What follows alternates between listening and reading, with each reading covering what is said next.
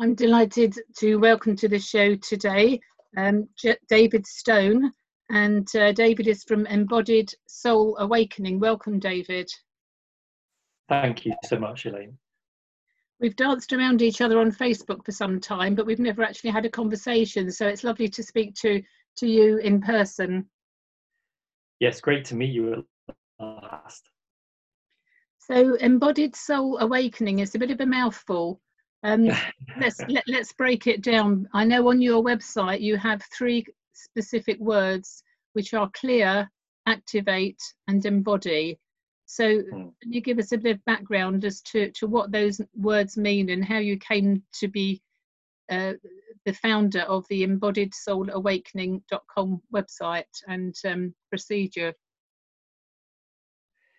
Yes, well, in a nutshell, I guess I had a corporate background and I became ill and left it and went traveling. And during my travels, I had sort of many little experiences of connecting with what could only be considered to be the greater energy field that surrounds us and that we are made of.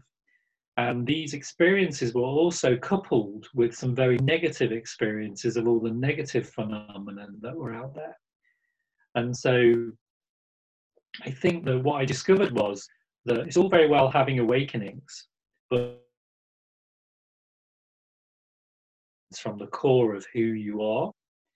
You tend to get actually distorted by your awakenings, and it becomes kind of an ego dance to seek outside of yourself this awakening business that seems to be a very large part of the new age. And over the next 10 years, I slowly put myself back together and started to learn about ancestral healing.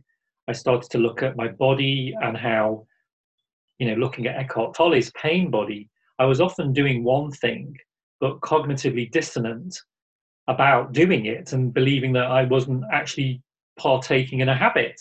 So one of those would be sugar addiction. I had no idea how heavy my sugar addiction was. And I think once you've had an awakening experience where you literally touch a very heightened space, I did look for other substances, such as sugar or joining the new age, trying to get a high, trying to reach that kind of space again. And so, again, these are all habits and patterns that I see in the whole new age industry.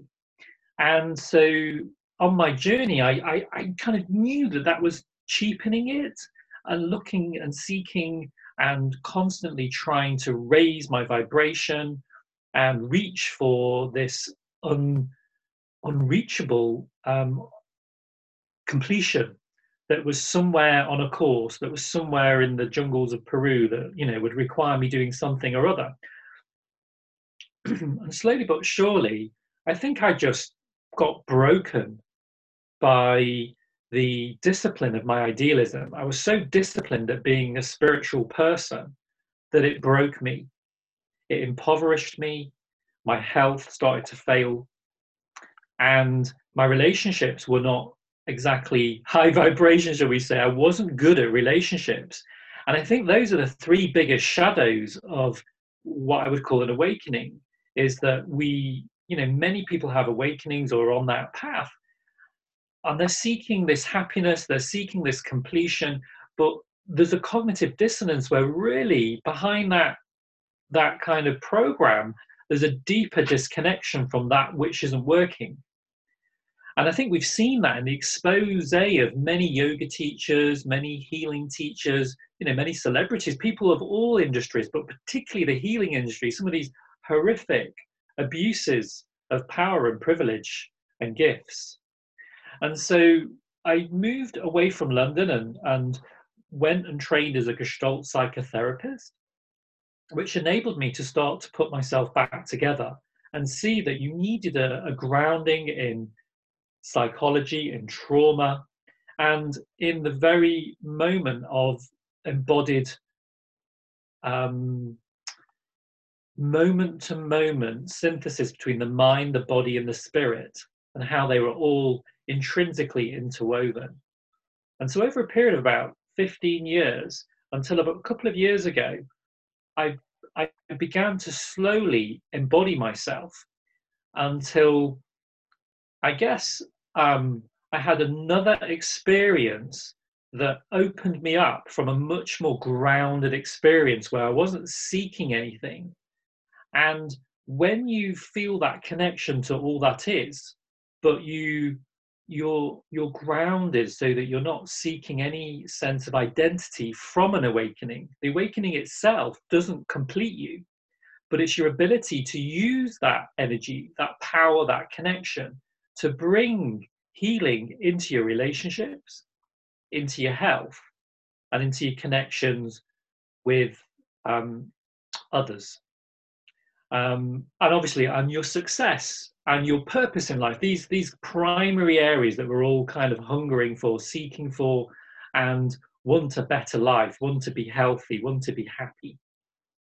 And so that's really where Embodied Soul Awakening was born. It's really where I use the synthesis of these experiences and these trainings, and a lot of the, I would have to say, a lot of the negative side has informed me much more than the kind of happy, clappy, kumbaya aspects of my spiritual experiences that would have kind of kept me seeking pleasure and seeking highs, rather than getting in the kind of the mud and facing the patterns, looking at the dynamics that create those patterns, and then using that connection to that higher power to come in and literally, like the 3 acronyms of my website, to clear.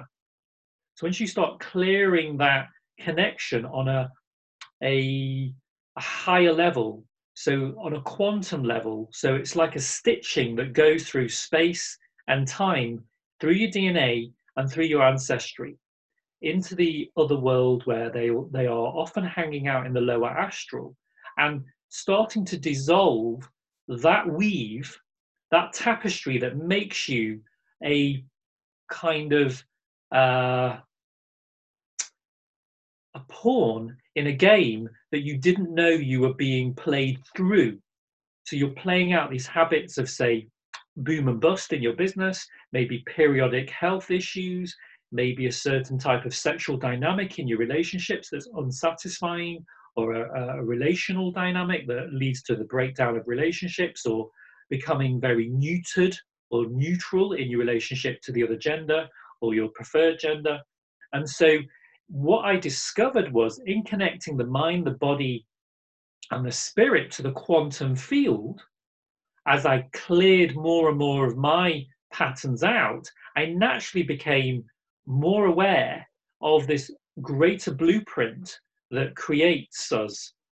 And it's the blueprint that actually manifests the human body, not the other way round. And as I come to a close on answering the question, it's the great forgetting that we're not just this human body acting out this life, that we're actually a higher intelligence that has created the body. And once we start to clear out all these forgetting programs, these illness programs, these blocking programs, that filters that have been handed down through past lives and ancestral experiences that have never really evolved or moved on, we can then begin to take charge of our own blueprint. So there's a lot you said there, an awful lot you said there, and I've made no end of notes. Which word do I pick on? Which phrase do I pick on to ask you about to delve deeper? Very interesting, David. So let's go back a bit. Your corporate career. What was it that you did in corporate, and why do you think it was that you burnt out? Right. Yeah. Well, I trained as an industrial engineer initially with Michelin tires, and that gave me the most incredible grounding in how to be successful. It was the mechanics of noticing how efficiency works in a machine cycle, and you could apply that to any aspect of the business. So you could apply it to marketing, to finance, to admin, to sales. And so after 2 years in that position, I left to join marketing businesses, and skyrocketed up to board level within about 3 years, and found myself on the senior management team of an American NASDAQ company looking after UK and Europe, the business development division. And at each stage of like passing through Michelin, passing through to being a senior manager within 3 to 4 years of graduation, I was empty on that place that never got filled through the amount of money I was earning in bonuses and shares and pension schemes, the kudos of being perhaps in a level of management that was 20 years my age peer group. And it was the kind of core wounds that were not being fed. And yet there was this total lack of awareness of that. There was this separation from understanding and being present in my body. So I began to experience a lot of psychic phenomena taking me over. Addictions, unhappiness, growing mood swings. And I didn't have a clue what any of that was about. So the mood swings, psychic phenomena, the ego, basically, isn't it? When you're going back to all this high salaries, high position. You're a board member. You're quite young. You said that within 3 or 4 years of graduating, you were on board level in marketing. So Yeah. you can see everywhere, can't you? You were one of these what I call bright young things who are very clever, very motivated, and when you're young, we know, I think many of us identify with this. I most definitely do. You think, because we're kind of conditioned to believe that we have to have the biggest, the best, the fastest. That our egos don't know any different, because we're constantly being fed through clever marketing hype from wherever it comes from, that we need to have so many cars, so many fast cars, so many houses, biggest salary, and but actually it's not until we get older that we realize that none of that matters, is it? None of it matters a jot. It's what the balance is in our life, what the mind body soul connection is, that you've been talking about. So what was it that specifically that kind of made you sit up and realize that things actually weren't terribly going that well? Well, it's the fact that I couldn't sit up, Elaine. Because I developed an abscess as big as an orange. Oh gosh, right. Up my bum. And for a young guy to have it right in that position was very well. It was devastating. And so I had a number of surgeries. And when I'd had the first surgery, they cut me open, and a couple of weeks before I had the surgery, I'd met a crystal healer, and she said, "Oh, you've got the healing gift. Why don't you if you ever have a problem, place a crystal like stick against a lump." This was a little bit. Well, this is quite a while before the actual experience. She says, "And send the lump away." So a couple of weeks before my operation, that's what I did. And so when they cut me open, all there was water. And they said it was a medical first. We'd never cut someone open with an abscess and just found pure water. Wow. But then obviously it wasn't addressing it at in the quantum field at the root. It was kind of like almost like a spiritual topical healing.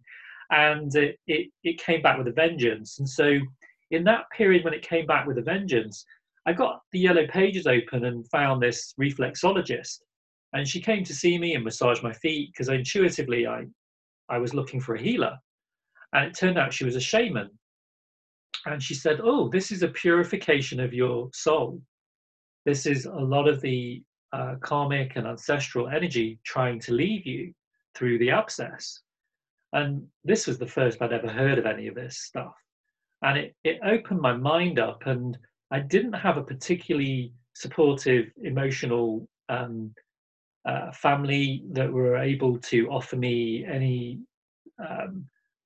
backup to this the operation and the distress. So I started looking online, and this was 2002, Elaine. So this is going back like 18 years before really there was much of a mind, body, spirit industry.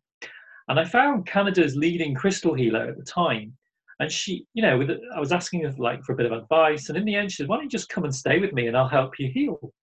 Oh, wow. So I was kind of like, the good thing about me in those days was I just follow my intuition on a whim and put all my money behind it because I had the money to do that, and I was a little bit rash and had that kind of gambler streak, and it worked in my favor to follow my intuition and gamble on it. And that's something that's followed me all the way to now, is to really get behind that intuition. And she then said, when I flew out to Canada, she then taught me how to connect with the spirit of the lake so that I could bring the purity and the purification of the energy of the lake into me to clear me out. So that was a wonderful sort of teacher to meet. And she drove me 8 hours to a native Canadian American Indian on his tribal land, and we did a sweat lodge. And I had one of these most profound experiences of connecting with the greater field of love. And I literally, during the sweat lodge, it was about 18 hours long, I felt this surge of love come in and show me what was at the root cause of my abscess and clear it out of me. And I very much felt like literally my skin had become like a newborn baby. And I remember to this day, everybody in the sweat lodge was trying to touch my skin because, like, oh, he's a newborn baby. It literally moved the abscess out of me quite miraculously. And it went that day, because even though I'd had the surgery, the prognosis was it was going to come back every 3 months for the rest of my life. And I'd have to be cut open. So it was a very good thing. It actually disappeared after that experience. For the benefit of the listeners, David, can you explain what a sweat lodge is? Sure. A sweat lodge is like a tarpaulin tent that blocks out all air exchange. And in the Native American tradition, they heat rocks up in an external fire all day. And those rocks become very hot. And those rocks are said to have the spirit of the ancestors and from the land in them, where the previous elders have conducted ceremony and sweats and other such ceremonies and lived on the land. And it's got the essence of the connection to their spiritual tradition in those stones. And so they bring those stones into a pit in the middle of the tarpaulin kind of tent, which is completely airlocked. And those stones heat the air up like a sauna. And it becomes impossibly hot. And the Native Americans use a tradition of the 4 directions. So there's a different kind of process through each of the 4 directions of the compass, the north, east, south, and west traditions. And so they call in different spirits and different energies and different practices for each of the 4 directions. And so it was during those callings in and those sharings, we'd share different elements of our life, that this kind of, I guess, this abscess, this, on a kind of quantum level, it would have been an accumulation of feelings, energies, patterns, and emotions that were never resolved, and that had become like a physical disease in me that started, I guess, to crack with both the pressure of the heat, the vacuum in the sweat lodge, and also the amount of spiritually aware kind of higher awareness being focused on a blockage. So it kind of pushes on the blockage, a bit like taking a plunger down a toilet, and it creates an air pressure on the U-bend to move the kind of blockage down the toilet and down the drain. Well, in the same way, the circumstances of a sweat would, create that pressure to expunge the blockage in the human vessel, so that the accumulation of patterns, habits, emotions, dis-ease are able to be eased out, I guess. And so it dissolves what appears to be very physical. But of course, when you look at the atoms of the human body, we're 99.99% space.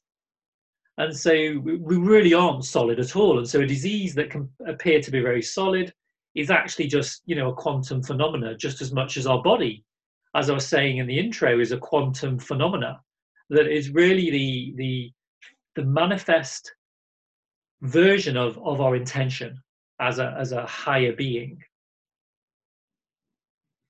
This is getting very sort of woo-woo for listeners who have not come across this before. It's taken me a long time to work.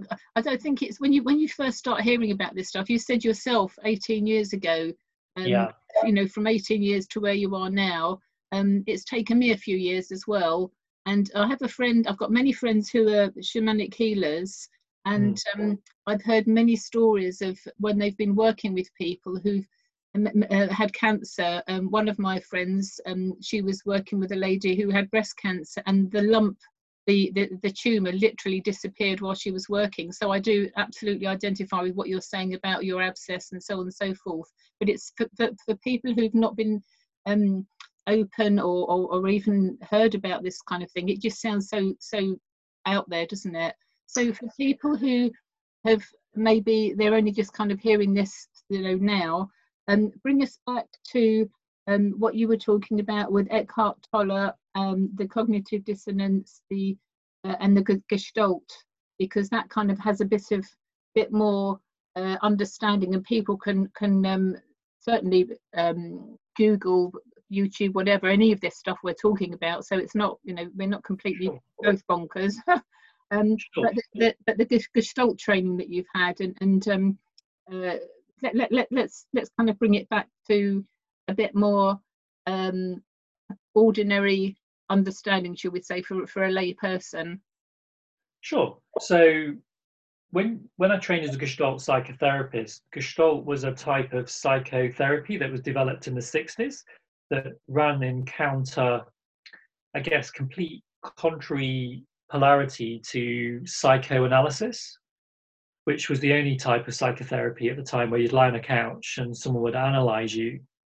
And a chap called Fritz Perls and a couple of his colleagues in the hotbed of Esalen in the 60s, like an American personal growth retreat, developed Gestalt psychotherapy, which was very much about getting into the body.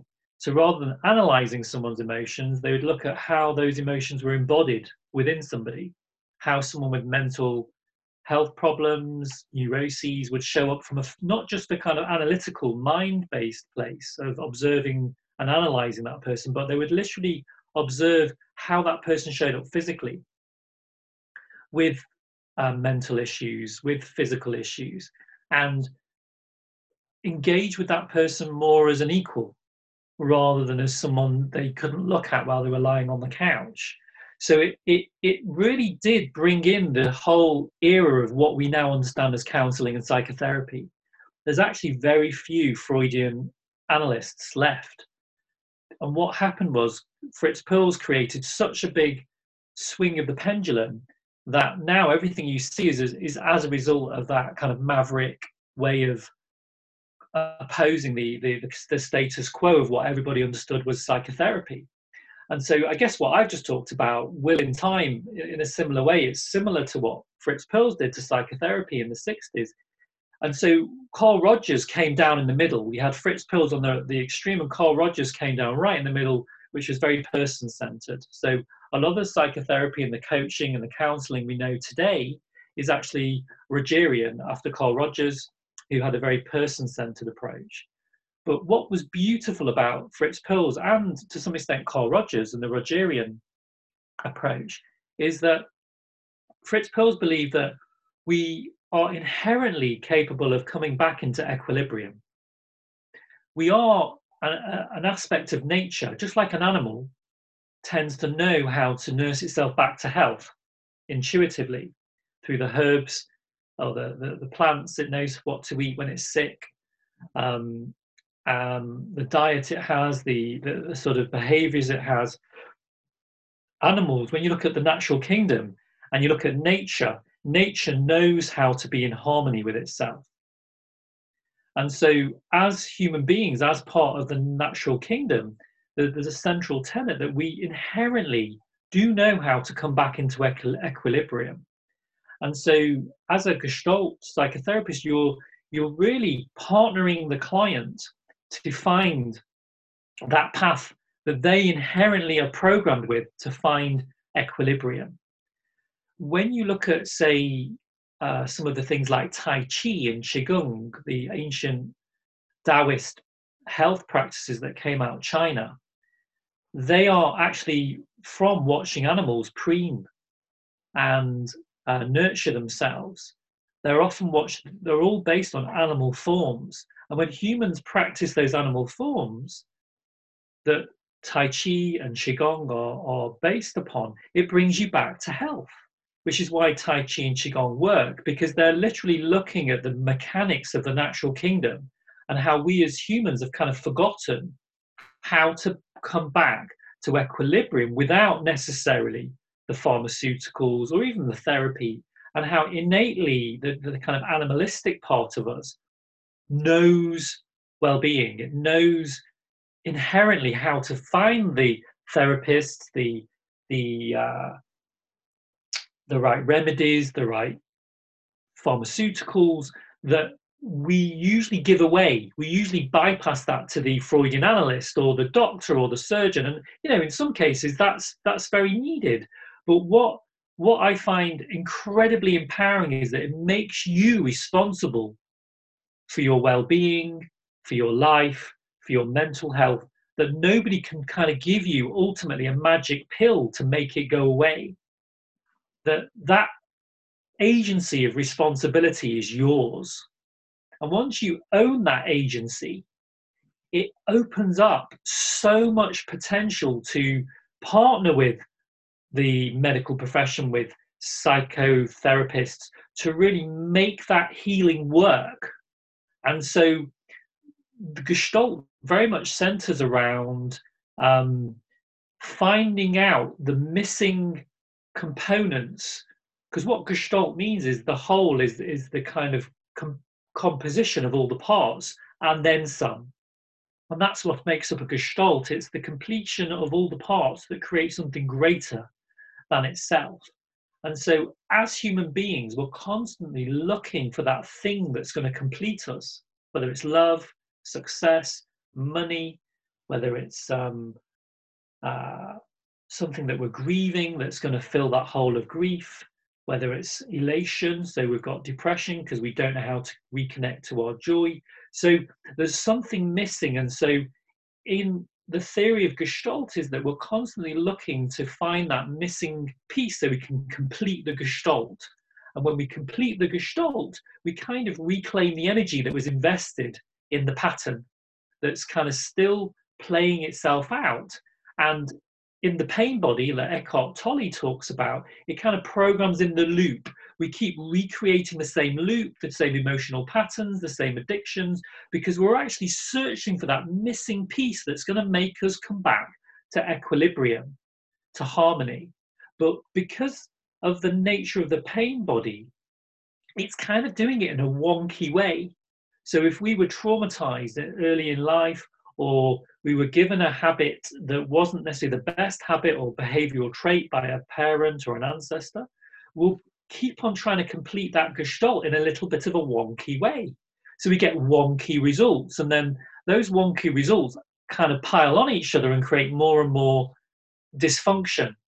And so Gestalt psychotherapy is the disentangling of those Gestalts, unpacking them and looking where the missing pieces are, looking at the embodiment aspect of that and bringing that back into the awareness from the place of agency, from the place of being responsible, that we have to wake up to these loops, these patterns where we're having wonky wheels that don't quite rotate nice and smoothly, and then find the places where we can bang those wheels back into place and complete the Gestalt. It thus gives us all the energy back that was invested in trying to loop over and over again, that can eventually drain us, create diseases, create dysfunctions, create sickness. And so through that unraveling, that tracing back, it gave me a great grounding in looking at people from a psychodynamic way. And some of the woo-woo that you refer to is part of what was Wertheimer's field theory. So they were basically connecting in some of the quantum physics that Einstein was looking at and some of his peers, they wove this looping, this constantly looking at the wheel, because some of it went through society. It went down through, say, a Holocaust survivor still behaving, their children having the same sleeping difficulties that the grandparents and great-grandparents had from the Holocaust, or people with, say, tuberculosis up a few generations might develop some of the kind of mental symptoms of tuberculosis, some of the fears. And so they started to see these transgenerational loops that could sometimes be lifted when we became very aware of the patterns that underpin them. And so, you know, people would perhaps go for giving up smoking, and then find out they were actually really overwrought with fear about, say, having their homes kicked in. And that fear of having their, you know, their windows smashed and their businesses taken over might have been very kind of idiosyncratically there in their field, but didn't actually belong to them. But they were still trying to fix that idiosyncrasy, that loop, as if it was theirs, because it kind of passed through in the transgenerational DNA, so to speak. This is fascinating, absolutely fascinating, and it's the best explanation I've heard about the Gestalt psychotherapy. That's brilliant, David. Thank you, and certainly resonates with my experience of mentoring people through cancer towards recovery, or certainly living a lot better with it. And what you said really resonated with me about responsibility and balance and intuition. So many of us don't listen to our intuition, and it's always right, isn't it? How many times do we go, oh, I wish I'd done this and that, I felt this, I thought that, whatever. Your intuition, usually when it's there to help guide us, and we tend to overthink things, don't we? We tend to put logic into an equation which actually doesn't require it. We need to be more feeling and more open to taking responsibility and living life in balance, because without the balance everything goes wonky. And I love your description. It's, you know, wonky wellness. What good is that to anybody? But most people live with it day to day, this sort of wonky vision of what they should or shouldn't be doing, and as a result their patterns of behavior end up wonky, and it's, you know, it's a wonky life, isn't it? Well, it is, because you can get that wonkiness in your health, in your success, in your relationships, because you've got a wonky wheel. And so, like you said, it's combining feeling with intuition, but also with, like, that training I had at Michelin Tires, where you track the workflow back to see where the corruption was in the workflow. Was it a block? What type of blockage? Because ultimately every engineering problem is a blockage. And so when you look at someone's life, it's like, well, where's the blockage? Where is the wonky wheel? Where is the facet that's out of their awareness at the moment? That if they are truly have the conviction that they are the change agent, whether they need chemotherapy, we're not negating the medical industry, or we're not negating, say, taking antidepressants. But what we're saying is that there's an agency that you can be responsible for, and that often it goes much deeper than just popping a pill. With the majority of issues, there's this opportunity to track a problem, and as you breathe into your physical body, it generates a much more logical awareness than, like you said, the woo-woo spiritual stuff that's really going way out the body. And this embodied intuition that comes both grounded in logic, because you're literally looking at the mechanics of your life. Like, say, when a plane is blown up, they would get the wreckage of the plane, they would lay it all out in a big hangar, and then where they see the blast area, they could determine why the plane blew up. So if it was a bomb, it might be coming from the luggage, but if it was an engine issue and a mechanical issue, it would be coming from the propeller.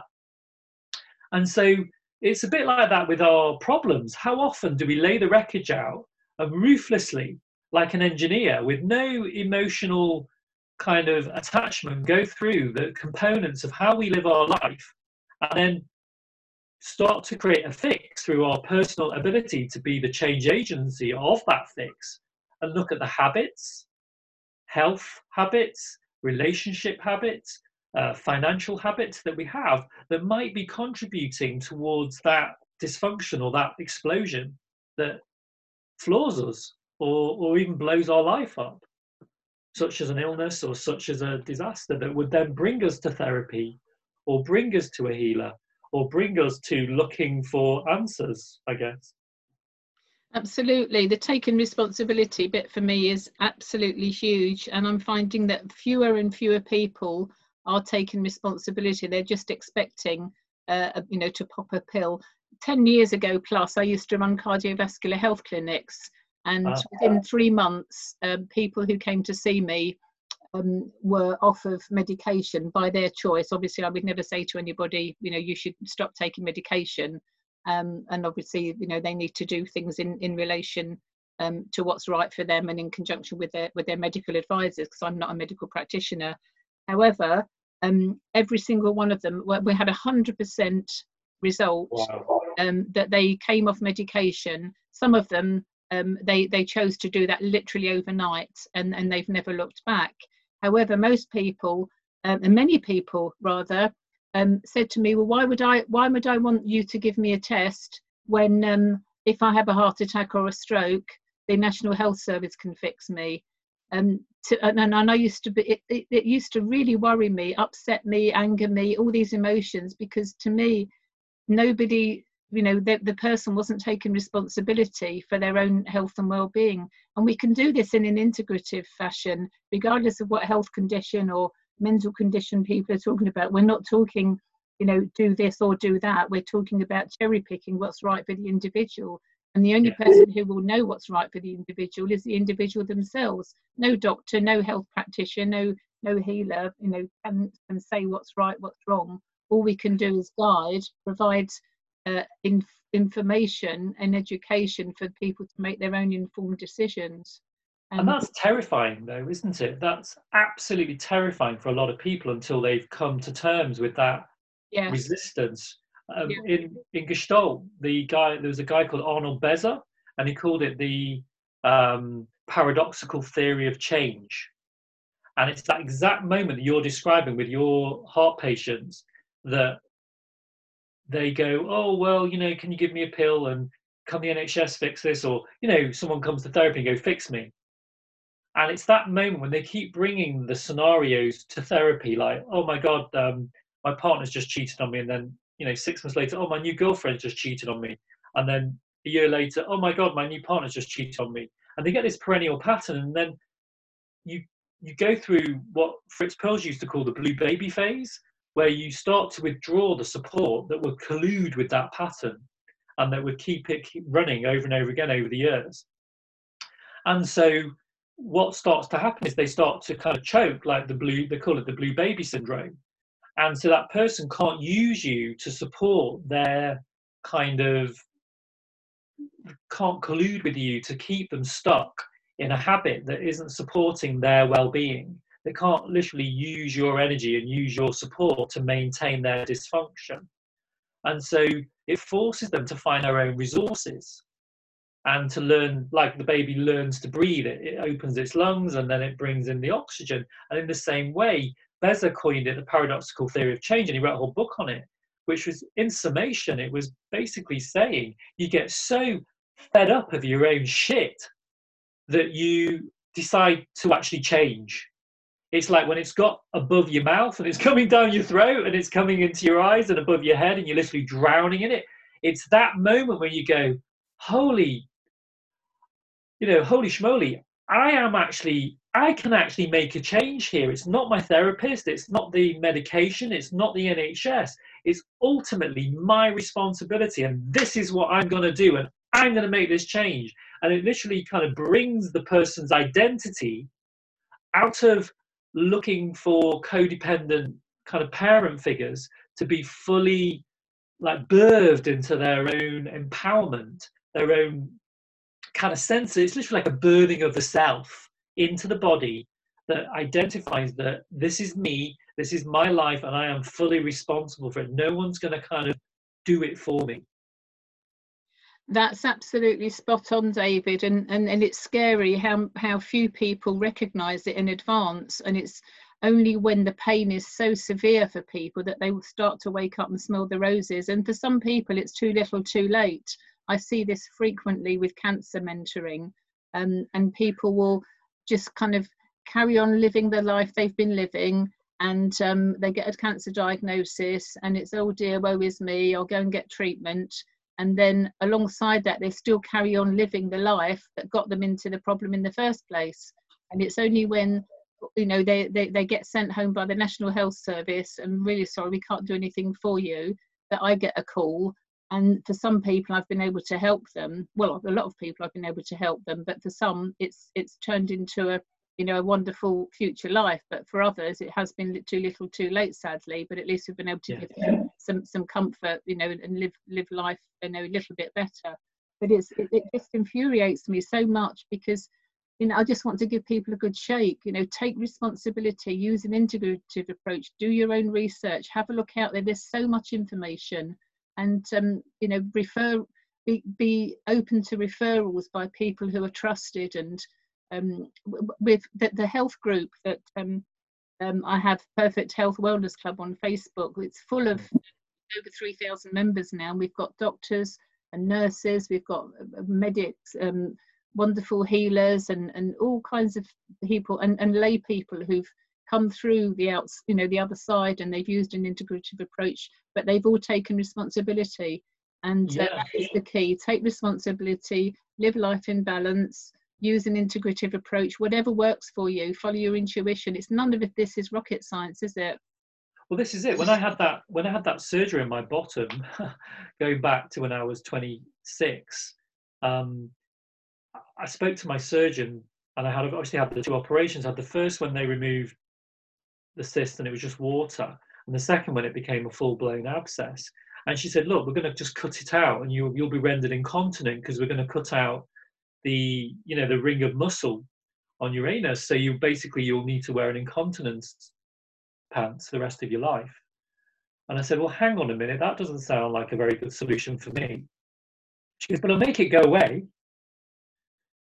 I said, well, that doesn't work for me. It might solve it from a kind of statistical point of view for you, but it doesn't solve it for me from a lifestyle point of view.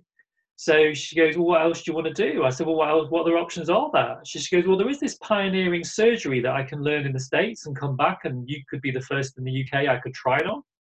I was like, oh, tell me more.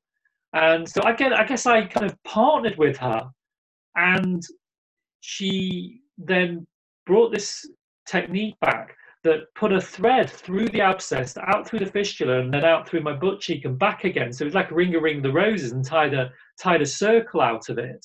And that enabled the abscess to kind of drain.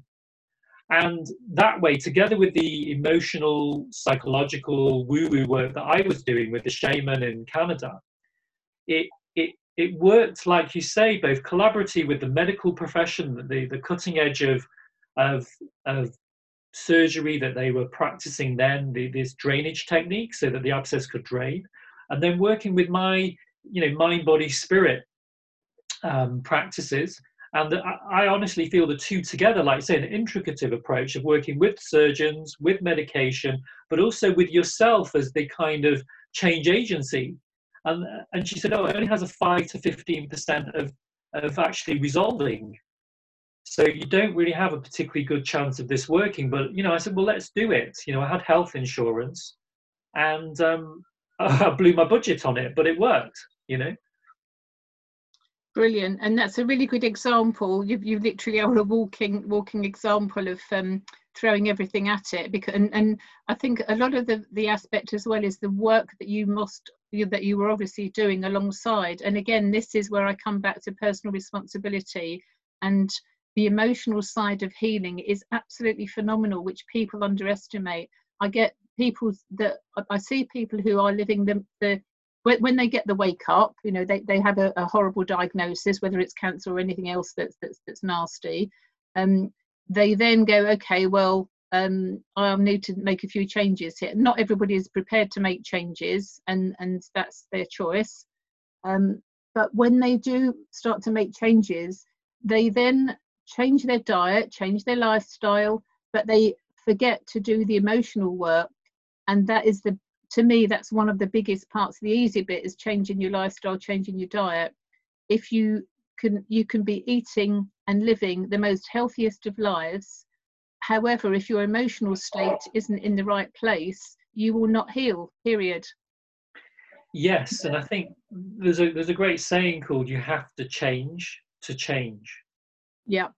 And when you combine that with the emotional work, and I also did some training with inner child work, and people might sort of be, oh, that sounds more woo-woo stuff, but actually coming to terms with some of the broken and fragmented and fractured places of kind of our development, where we've got trauma bonding, where we've got attachment trauma.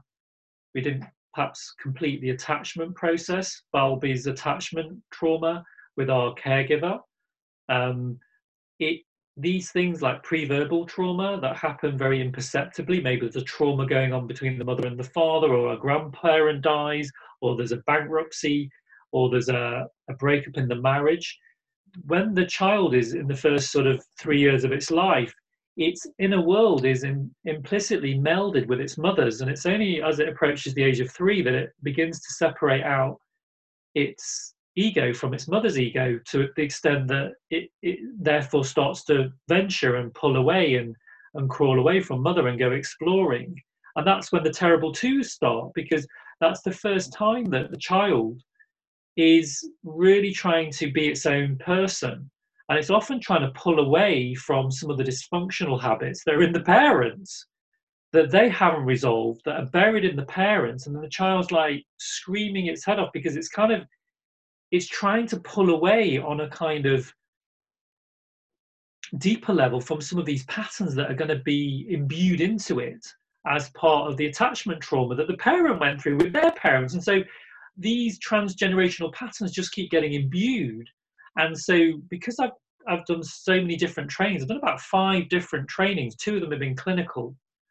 And together with the kind of what I would call the quantum, and you called it the woo-woo, it gives me this kind of broader spectrum picture of problems so that they can be solved faster. And I guess that's where embodied soul awakening comes in, because rather than waiting for 10 years in therapy, and like you say, maybe 10 years, people don't have 10 years to change their lives around. It's too late. They've got already quite dangerous onset of imbalance in their system. Working with all aspects of the field, both, the physical, the emotional, the embodied, the quantum, you can actually move patterns and move blockages and move diseases really a lot faster than just using one of those areas alone. How many generations would you say the ancestral stuff goes back, David? It's very specific to each person. Some people, it can often be like a grandparent that may have died and come in very close to them. So I had a client who I said, you've got the traits of your great auntie. Because I'm partially mediumistic as well, to add that into the mix, Elaine. I sensed her great auntie around her. And I said, but you've got the habits of your great auntie. She goes, do you know what? I'm named after my great auntie. Oh. And I just realized that when you take the name of somebody on, you're taking who is in your family, you're it kind of, it's a little bit of woo-woo proofing that you're taking on their traits, their diseases, their patterns, their habits, and you might even start to look like them as well. Oh, you look like auntie, you look like so-and-so in your family. And,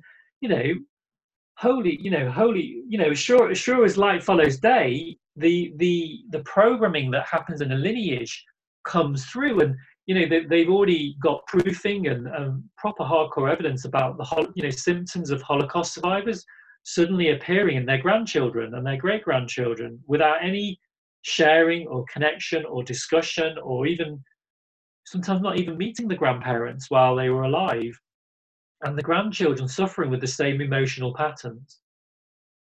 So, these things are incredible, that the way that they do unravel. And so returning to my very original point at the beginning of the call, was that when we realize that we already are this this spark of God. The Bible talks about it. The spiritual scriptures from India, from China, all the original scriptures, and for the agnostics or the non-religious believers here, the more scientifically, the Big Bang, the spark of creation. What I believe is that it's inherently perfect. And so what we're actually doing is letting go of layers that have accumulated through the ancestral line, through our life. If you don't want to believe in ancestors, you just want to take full personal responsibility in this lifetime, then you can look at those habits that you've accrued. You might not know where they've come from, but you've got them. And then it's how are you going to find a way of observing yourself where you can start to dissolve those patterns, those habits, that baggage. And that, as that baggage and those patterns, those habits start to dissolve, it creates a radical feedback loop of personal responsibility, coming more into your body, becoming more present, becoming more mindful, becoming healthier, becoming having better habits, better ways of conducting your life, and creating more harmony, creating more well-being, creating success that doesn't cost you your health or your happiness, creating relationships that add to you and add to the other person without diminishing either. And so that's really my take on the whole thing. Absolutely fascinating, and also fits with another aspect of my work. I've become an expert in the last 20 years of the DISC model of behavioural profiling, which draws on psychology and goes back to the days of Hippocrates, the famous doctor who hung around in about 400 BC, and he identified different patient types by their bile, their phlegm, their blood, and the colours of their bodily fluids. Yes. Today there's all sorts of modern methods and of a way of looking at people's personalities. And again, in the work that the volunteering that I've been doing, looking after people with cancer, I can predict when I give talks, used to give talks to audiences, I can look around and I can tell those people who are going to be successful quicker on their recovery versus those people who are going to be going to have to put more effort, and they'll have a slower recovery, if at all, because of their personality style and how they approach, how their behaviour is. And I talk about the ancestral stuff and can go back 4 or 5 generations. So everything you've said completely resonates with me, with the work that I've done over the last 20, 30 years. And it all makes perfect sense. And I hope it has done to our listeners as well. So thank you so much for the explanations and very clear suggestions. So bringing to a close now, what would your guidance be to people who may be hearing this stuff, for the very first time? What can people do, particularly in the climate that we're currently living in, to help themselves, to take responsibility, to start looking through the wood and the trees, etc., to help themselves? I would say find a form of mindful embodiment practice. So one of the most immediate and direct ways you can do that is to go and spend an hour in nature that's 15-20 minutes away from a road or civilization, so that you can only hear nature. And the sounds of nature are at that frequency that enables the human body, the human mind, and the human emotions to begin that recalibration process of reminding you who you are beyond any sickness, any worry, and any accumulation of a pattern or a habit that fundamentally is not a reflection of the perfection that you are. And so I'd say begin by spending some quality time in nature, learning to sequentially breathe.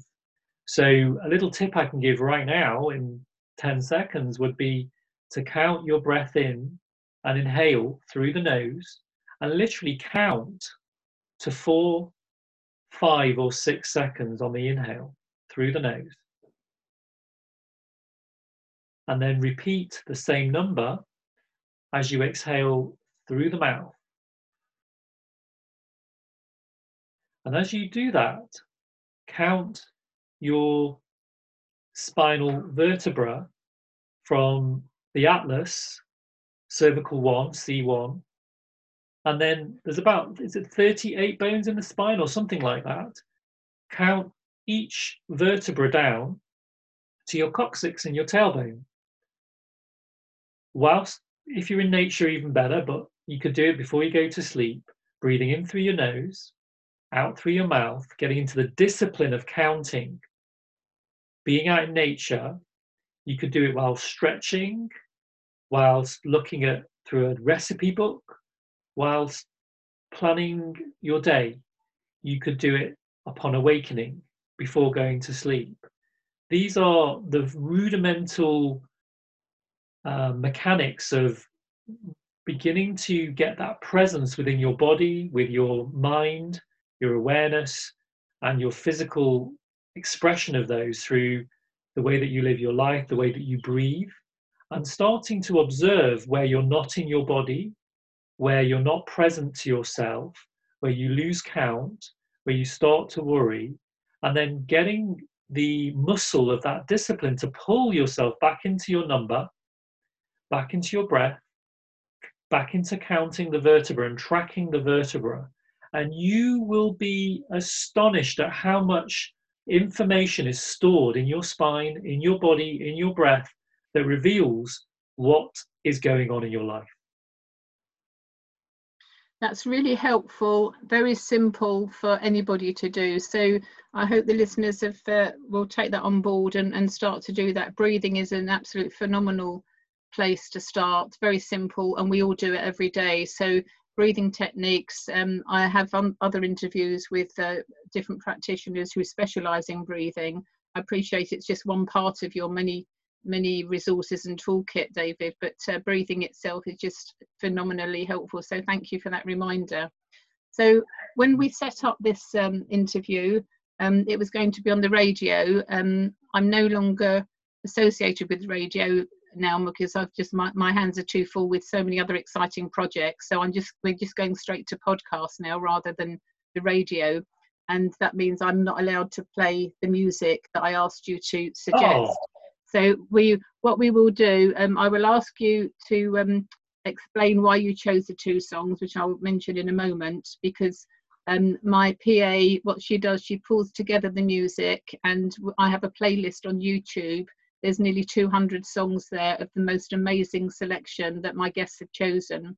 And also by hearing why people have chosen songs, it's actually quite informative and can be very inspiring for listeners. So you've chosen Black Eyed Peas, I Got a Feeling, and Paint It Black by the Rolling Stones. So why did you choose those songs, David? Well, I chose Paint It Black because quite often in my life, it's been the dark side that's been actually my teacher. And I noticed there's a lot of people who are afraid of talking about anything negative and facing negative things and looking at them and actually breaking them down. And there's actually a lot of power that we've trapped in the negative that we can claim back. And our psyche is both full of light and dark. And when we stop being in judgment about evil and good, and we just start seeing them both as necessary forces that balance each other out, warts and all, without the judgments, we can reclaim more of our wholeness. So that's Paint It Black. And then I Got a Feeling by the Black Eyed Peas.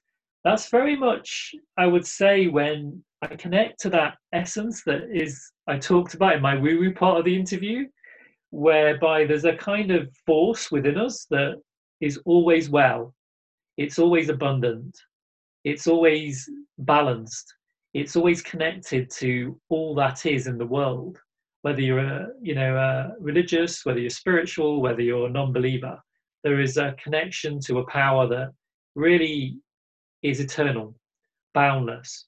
And I think that was my very early experience in my life that enabled me to believe that I was going to cure my abscess. I've actually cured a kind of a back condition that was going to put me in a wheelchair, as well as serious IBS as well. So I had a lot to deal with. And I guess it's knowing that I am ultimately that spark.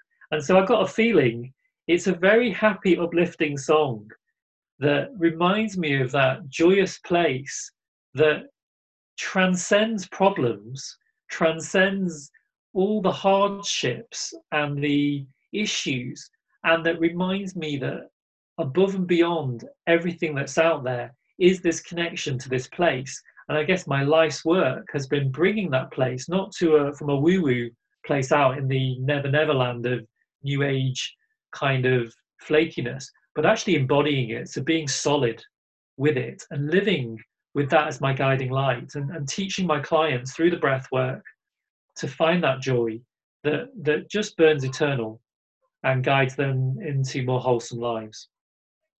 Wonderful. It's one of my favourite songs, and when I was in the radio studio I often used to play it. I Got a Feeling by Black Eyed Peas. It's really uplifting, and it's listen to our intuition and go with it. Fantastic. So how do people contact you, David? What's the best website, email address for you?